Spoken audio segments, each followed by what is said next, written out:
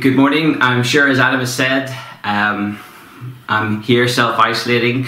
Unfortunately, unable to be with you this morning. I'm afraid I'm stuck here in my front room with my camera and my tripod. Not as good as being with you, but still hoping to enjoy Romans chapter 12 together. I'm sure for many of us, one thing that we've learned, if we didn't already know it, is that we all long for community. We all can't wait to get back away from these restrictions and out of lockdown to get to see friends and family and to feel in touch with people again. But I guess more than just social contact, deep down each of us, we yearn for a community that knows us, that accepts us, and that loves us, you know? Friends and family who will love us no matter how annoying we can sometimes be. No matter where we've come from or what we look like, or no matter what our marital status is or what we earn. You know, friends and family who will love us no matter what our body shape is or our age or how polished or otherwise our social media presence might be. We want those that will stick with us through thick and thin.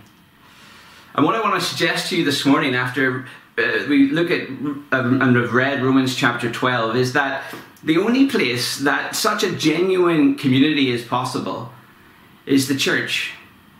A church like this one, like ours, that follows Jesus Christ by seeking to understand and live by the Bible. This sort of authentic kindness and true tolerance that we yearn for can really only come from the supernatural love that only God can generate in and through those who have personally experienced His grace and mercy in the gospel of Jesus Christ. And of course, there's going to be places where we can find genuine love and friendships, our work colleagues, university friends, and of course our family. And it is true, isn't it, that sadly some churches are not places that are safe. They're places of backbiting and gossip, where the mercy of God and the experience of the gospel hasn't taken hold of the so-called believers. But that said, the only place where we can be truly loved and accepted for who we are and who we're created to be, across all social barriers and differences and difficulties, is the family of God. It's here in God's family where salvation through Christ's self-sacrifice on the cross transforms and generates in us such an awareness of God's mercy and a new power and desire to show love in all and every circumstance. That's what we see here in Romans chapter 12. If you're here this morning or you're tuning in and you're not yet a Christian, then we invite you to consider this portrait of the church family, the kind of community that you could be a part of, a community that the gospel of Jesus Christ produces in and through those who follow Him. And if you want to track back and find out more, then please log in to our new Christianity Explored course that starts this Wednesday, the 21st of April. And for those of us who are already Christians here this morning, may this passage be a challenge, but also a reminder of why it's such a wonderful thing to be part of God's family. I trust we see His mercy this morning in these verses, and that we bring it to bear on our attitudes and our actions here at Crescent. So the big idea, the goal of our passage is that we become people, a community that's marked with authentic love in all directions. Authentic love in all directions. And the passage sort of loosely breaks into two. In verses number 9 to 16, we see this authentic love within the Christian community. And then in verse 14 and 17 through 21, this authentic love in the face of our enemies. Now, for the sake of time this morning, I'm going to leave verse 14 and 17 to 21, the authentic love in the face of our enemies, and leave that for your own consideration as we focus our time on verses 9 through 16. And in this short section, Paul gives us 20 short exhortations for what this love as a Christian community will look like. And of course, the simple thing about this passage is that it can be read in a couple of minutes and understood in maybe only a few minutes more. But the real challenge is going to be to live it out. And so I'm intentionally trying to be practical this morning, and I invite us to think practically as we consider these short exhortations. Rather than them being some sort of random instructions, John Stott rightly calls these little staccato statements the Apostles' recipe for love. I really like that. The Apostles' recipe for love. And that clearly is the theme. You may be picked up as we had the passage read to us, as both love and one another are mentioned multiple times. And so if you drop your eye, you look in verse number 9, you'll see that Paul sets up this list, this recipe, if you like, with this foundational call to love in verse number 9. If you think about it, there's so many different ways that Paul might have described this love that we're to have as a Christian community. Let your love be so high you can't get over it, so wide you can't get round of it, so low you can't get under it. And that is good, but first and foremost, he starts here. He says, let love be genuine. Let love be genuine. Literally, love without hypocrisy. Let love be authentic, the real deal, not fake. Love must be without hypocrisy. Hypocrisy, of course, has that idea of play acting, of performance, of a mask, something for the stage. Our selfish self presenting us as something different on the outside than what's on the inside. And I think Paul starts off with this because he's acutely aware that this causes fatal damage to our love for one another. Hypocrisy is the biggest and most deadly enemy to our love. And so it must be without hypocrisy in order to be real, genuine, authentic. Hypocrisy, it's so infectious, isn't it? It can infect itself so easily. I want everyone to think I'm great, I'm better. And so maybe it's in subtle ways. I point out the speck in someone else's eye while ignoring the log in my own. We're quick to talk about others' weakness and flaws and tensions and maybe under the pretense of even care and affection, but we get prickly and defensive and angry when those same flaws and sins are pointed out in our own lives.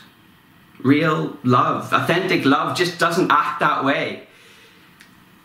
Or maybe for other of us, we can perform what looks like loving behavior, but it doesn't really represent what's going on internally in our heart.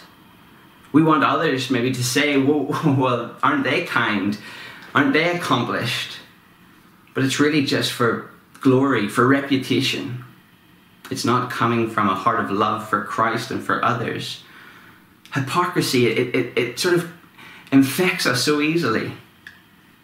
Remember what Paul says in 1 Corinthians 13, which is very much like a parallel passage to this in Romans chapter 12. If I give away all I have and deliver up my body to be burned, but have not love, I gain nothing. For me, as someone who sort of lacks the natural ability of any other love language other than just doing stuff, this little verse always rebukes me. I can be kind, I can do nice stuff, I can even do really big sacrificial stuff, and yet it can be love with a false mask, not the real thing. Love must be without hypocrisy. This is it, first and foremost, brothers and sisters, this morning. Be to each other how God has loved us in Christ. Just consider the genuineness of God's love, its faithfulness and its consistency. Jesus Christ, the purest, most honest life of sincere love. There was no pretense, no selfish ambition, no hint of hypocrisy. It was sheer, pure, unadulterated love. Can we love each other like that? With a humility that admits that we've got logs to take out of our own eyes? With affection that wants the other person's good and becomes self-forgetful? Think on this authentic, genuine love of God in Christ Jesus to us. And then we can love each other to such an extent that we feel safe, that we have nothing to prove, nothing to hide, and nothing to lose. Let love be genuine. So that first statement, if you like, in this recipe is like the foundation. And then Paul goes on to flesh this out throughout the following verses. So look down again at verse number 9. Abhor what is evil, hold fast to what is good. You know, this abhor what is evil. It may seem like a contradiction, but real love will strongly hate what is evil and hold firm and value what is good. Of course, this reflects the very character of God himself. You know, we cannot say we love peace and harmony and not also then hate jealousy and gossip. And the language here is so intense. It's the idea of sort of vomiting up the evil. It won't be tolerated. It will not be entertained. It's despised. And in contrast, authentic love will cleave to that which is good. Like a husband leaves his wife and cleaves to her, united with affection, adhered together with like the strongest of glue to what is good, wholesome, life-giving. So how do we do this? Well, what is good and what is evil? You know, they're objective truths, aren't they? Scripture makes it clear what is of God, what is good and what is not. And the challenge for us is to align our emotional response then, our hatred, our love to these objective things. And it's easier, isn't it, in the cold light of day, sitting here with Scripture open, to knowingly nod our head at what is evil, being contemptible and despicable. But the challenge is, of course, isn't it, in other circumstances, it doesn't seem so repulsive. In fact, it seems attractive. It's easier to lose our temper and say every word that pops into our head in the moment of anger. It's more attractive in the moment of pressure to try and take the shortcut, to say the half-truth, to lead someone in a deception, to get out of a sticky spot. So it's now, with Scripture open, that we need to build our hatred for evil and our holding on to that which is good, so that when we're in the heat of battle, we have built that response to vomit away that which is evil and abhorrent, and to hold on tightly to that which is good. Imagine if we were known not only for authentic love, but an authentic, genuine love which had like unimpeachable goodness attached to it. And surely that would, point people to the Lord Jesus. Look then down in verse number 10. Love one another with brotherly affection. Literally, sibling affection. Paul here uses the language of family for our authentic love.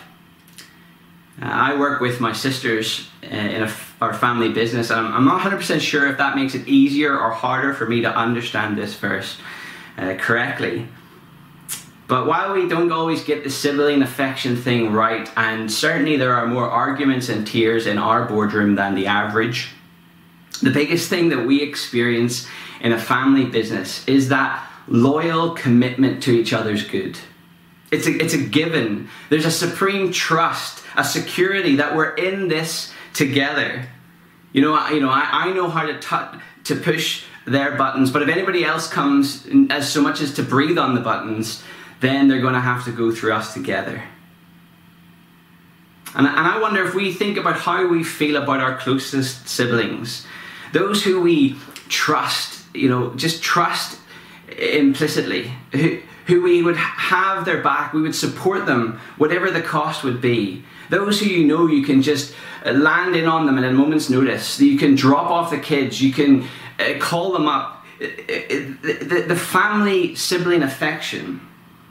What if we took that attitude and applied it to our church family? How would that look? I reckon we could build a net of support, of trust, that wouldn't let anyone slip through. Sure, our relationships wouldn't always look the easiest, and nor the most comfortable between us, and neither are we going to be intensely close all the time, but we do have the same Heavenly Father. We have the same Saviour. We came in via the same cross. We received the same mercy. We're going to the same home. We're indwelled by the same Spirit. And so there ought to be a tenderness, an affection, a trust and a mutual commitment that the bond of Christ and the family of God has made for us. I believe I speak for and on behalf of our home group when I say that we have found this there. And maybe even in particular over the last year, it has been a place of warmth and kindness and prayer, a place of affection and scripture and support. We've actually found that meeting online, we've maybe actually become slightly less repressed and a little bit more like siblings. And when trouble has threatened some of us, then it has become a place of refuge beyond just the fortnightly meeting on Zoom. So maybe for you, there's no better place to start than with a home group. Can I commend them to you strongly? I wonder if you're not yet a member. If that's the case, there's a group that needs you. Contact Johnny McGee, get in touch with one of the elders and get signed up and get involved. And if you're on the books of a home group and they're still able to meet online, if it's possible, practically, why not make it a priority for the final 2 months of the term when we'll be considering the final section of Romans together to commit to be there. To consider it a place both to give and also a space to receive this sibling affection of support and commitment for one another. And the second half of verse number 10, outdo one another in showing honour. You know, such a difference, isn't it? When love isn't involved, then we want to outdo each other. But now we follow a Saviour who became dishonoured so that we might be shown honour. Certainly then, in following in his footsteps, wouldn't we want to show honour and respect and consideration to all who have received his grace? Outdo one another in showing honour.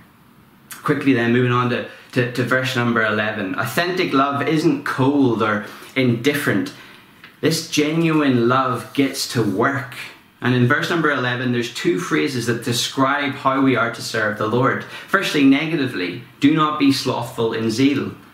Literally, no laziness in earnest. And the opposite is stated positively, be fervent in spirit. The root of that word fervent is connected to where we get the word boil. Be fervent, be boiling, be burning up in spirit. Reject the ease of inactivity. And in our inner beings, in our spirits, working in partnership with the Spirit of God, fuel a burning passion, a raging fire. And that raging fire is controlled and put to work specifically, as Paul says at the end of the verse, serve the Lord. You know, it's tempting, isn't it, to become passive and lethargic, especially perhaps you've got a few miles on the clock and you've had a few knockbacks on the Christian pathway. Christ knows that our passions can cool. And perhaps over time the enemy has used boredom or apathy or the oh so easy cynicism just to turn down that inner boiler. What is it that has caused me to shrink back from passionate service for the Lord Jesus? When I thought about this verse, I couldn't help but think of she who broke the alabaster flask of ointment and anointed the Saviour's feet with her tears and wiped them with her hair. And he said her sins, which were many, are forgiven because she loved much. I wonder if we consider this morning the depths of which the mercy of God had to stoop to rescue us. Would it start to stoke up in us that fiery passion that can be focused and useful in the Master's service as we remember the extent of the forgiveness that we have received? In verse number 12 then, rejoice in hope, be patient in tribulation. we get this prescription: rejoice in hope and patient in tribulation, both in chapter 5 and in chapter 8.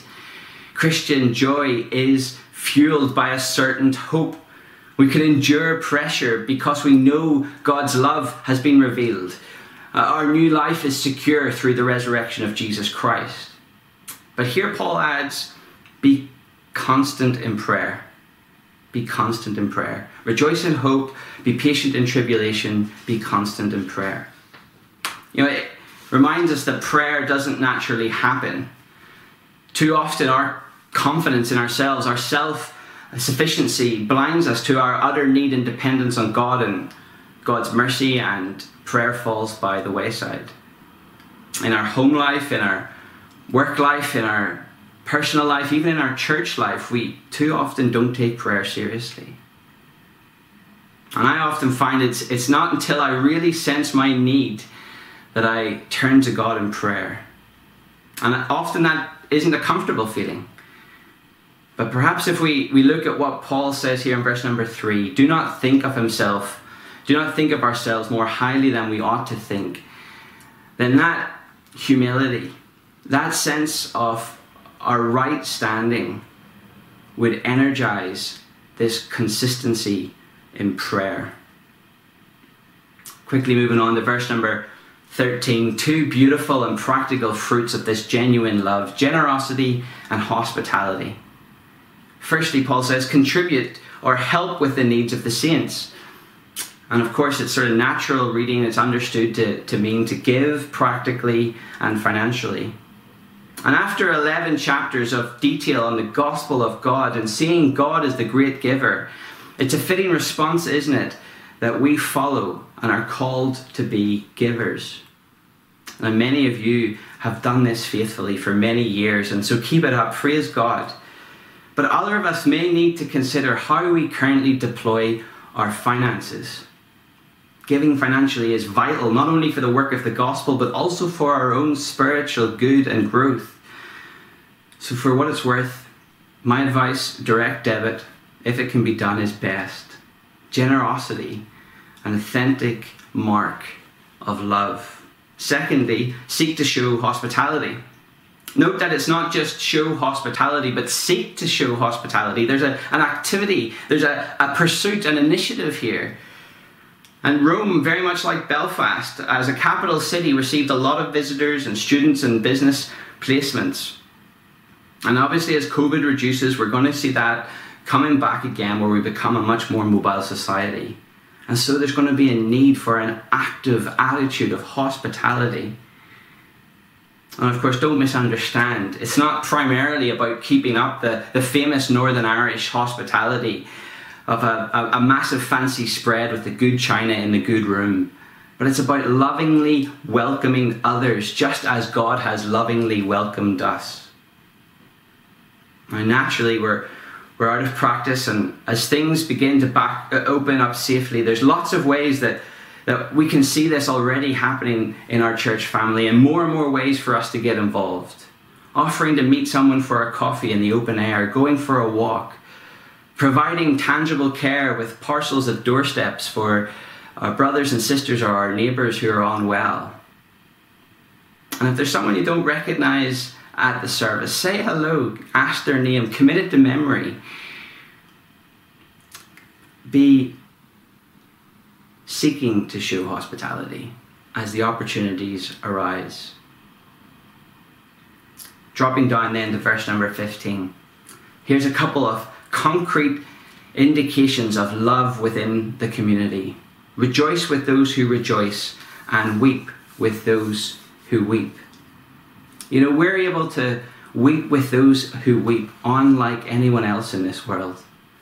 Like Jesus himself in John chapter 11, moments before he calls Lazarus from the tomb, he would feel the weight of sin's impact on the goodness of life, and with empathy and zeal, Jesus wept.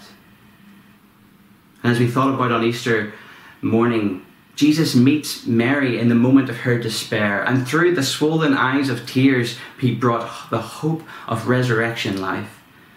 And we can do those two things. We can comfort and affirm that the reality of the pain and the sadness that sin has brought into this world, and we can weep with those who weep, and we can bring comfort with a hope of a renewal that has come in the resurrection of Jesus Christ. We can weep with those who weep like nobody else. But perhaps more difficult is the other side, isn't it? Rejoice with those who rejoice. How many of us have an inclination to envy at the rejoicing of others? Our instinct, perhaps particularly here in the UK, is to keep them humble, to pour a little cold water on someone's rejoicing. But how often does that really just reveal that underlying sense of competition that pollutes and our love with hypocrisy? Are we thrilled at the grace of God displayed in the lives of others? Because we can be. We're reminded that God is kind when we see others rejoice, and we can then rejoice with them. Finally, as we close, verse number 16. Live in harmony with one another. Do not be haughty, but associate with the lowly. Never be wise in your own sight. Live in harmony with one another. We're all different, aren't we? And earlier in this passage, Paul has pointed out that that is good and healthy and exactly the design, because we're a body. We're all different parts.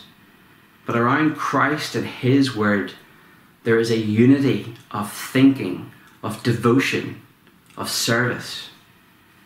Live in harmony with one another. Don't be arrogant. I mean, how simple, but how hard.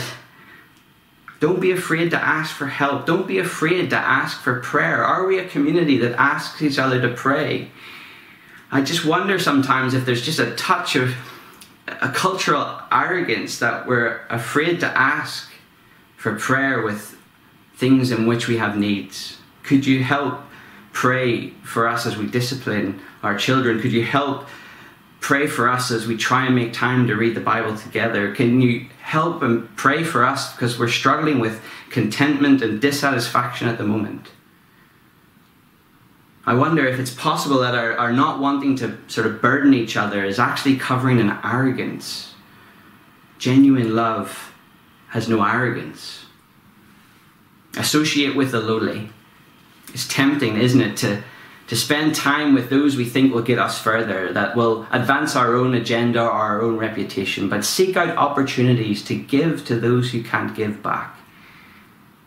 Never be wise in your own sight is the final exhortation of the 20. And we sort of come back to where Paul had started in verse number 3. Do not think of yourselves more highly than you should. And as we have gone through this gospel, or through this letter that proclaims the gospel, Paul forcefully argues that our righteousness, our standing before God, is from faith to faith in chapter 1. It's through faith for all who believe in chapter 3. For there is no difference, for all have sinned and come short of the glory of God. He has been at pains to point out that we all come at the same level. We all receive the same mercy, the same grace. We all come through faith. And so this gospel announcement in this letter has swung through our pride like a wrecking ball. There is no room for boasting, no room for hypocrisy in our love. Let love be genuine, because we all stand here simply through faith alone in Jesus Christ. So we're done. Take time later to consider verses 17, 21 and verse number 14 to see how our authentic love in the face of our enemies can surmount evil by doing good. But we don't have any more time this morning to consider that. I know it's a long list, and there's a reason why there's 11 chapters that come before this list. As we saw last week, this is simply the fruit of our faith in the proclamation of the good news of what God has done. It's our reasonable response, our life of worship. I want to finish by quoting Francis Schaeffer, who said our love is the final apologetic, the ultimate evidence, if you like, that the gospel is true. The watching, wandering world needs to see it. Not merely just good and kind people, but to see the gospel at work in our community. Hospitality, generosity, sympathy, harmony, humility, affection, all these things that we've considered. This is what the gospel does in us and through us as a church family. Authentic, genuine love in all direction. Let's pray. Father, we praise you again this morning for your mercy poured out when we were undeserved, when we were far, when we were enemies, when we were ungodly. That's when Christ died for us. We praise you for your initiative in stepping to us in the gospel. We thank you. And we pray that as we consider your mercy, consider what you have done for us, that it will take root in our heart, in our attitudes, and in our actions. And we ask it for the glory of the Lord Jesus Christ, and in his name. Amen.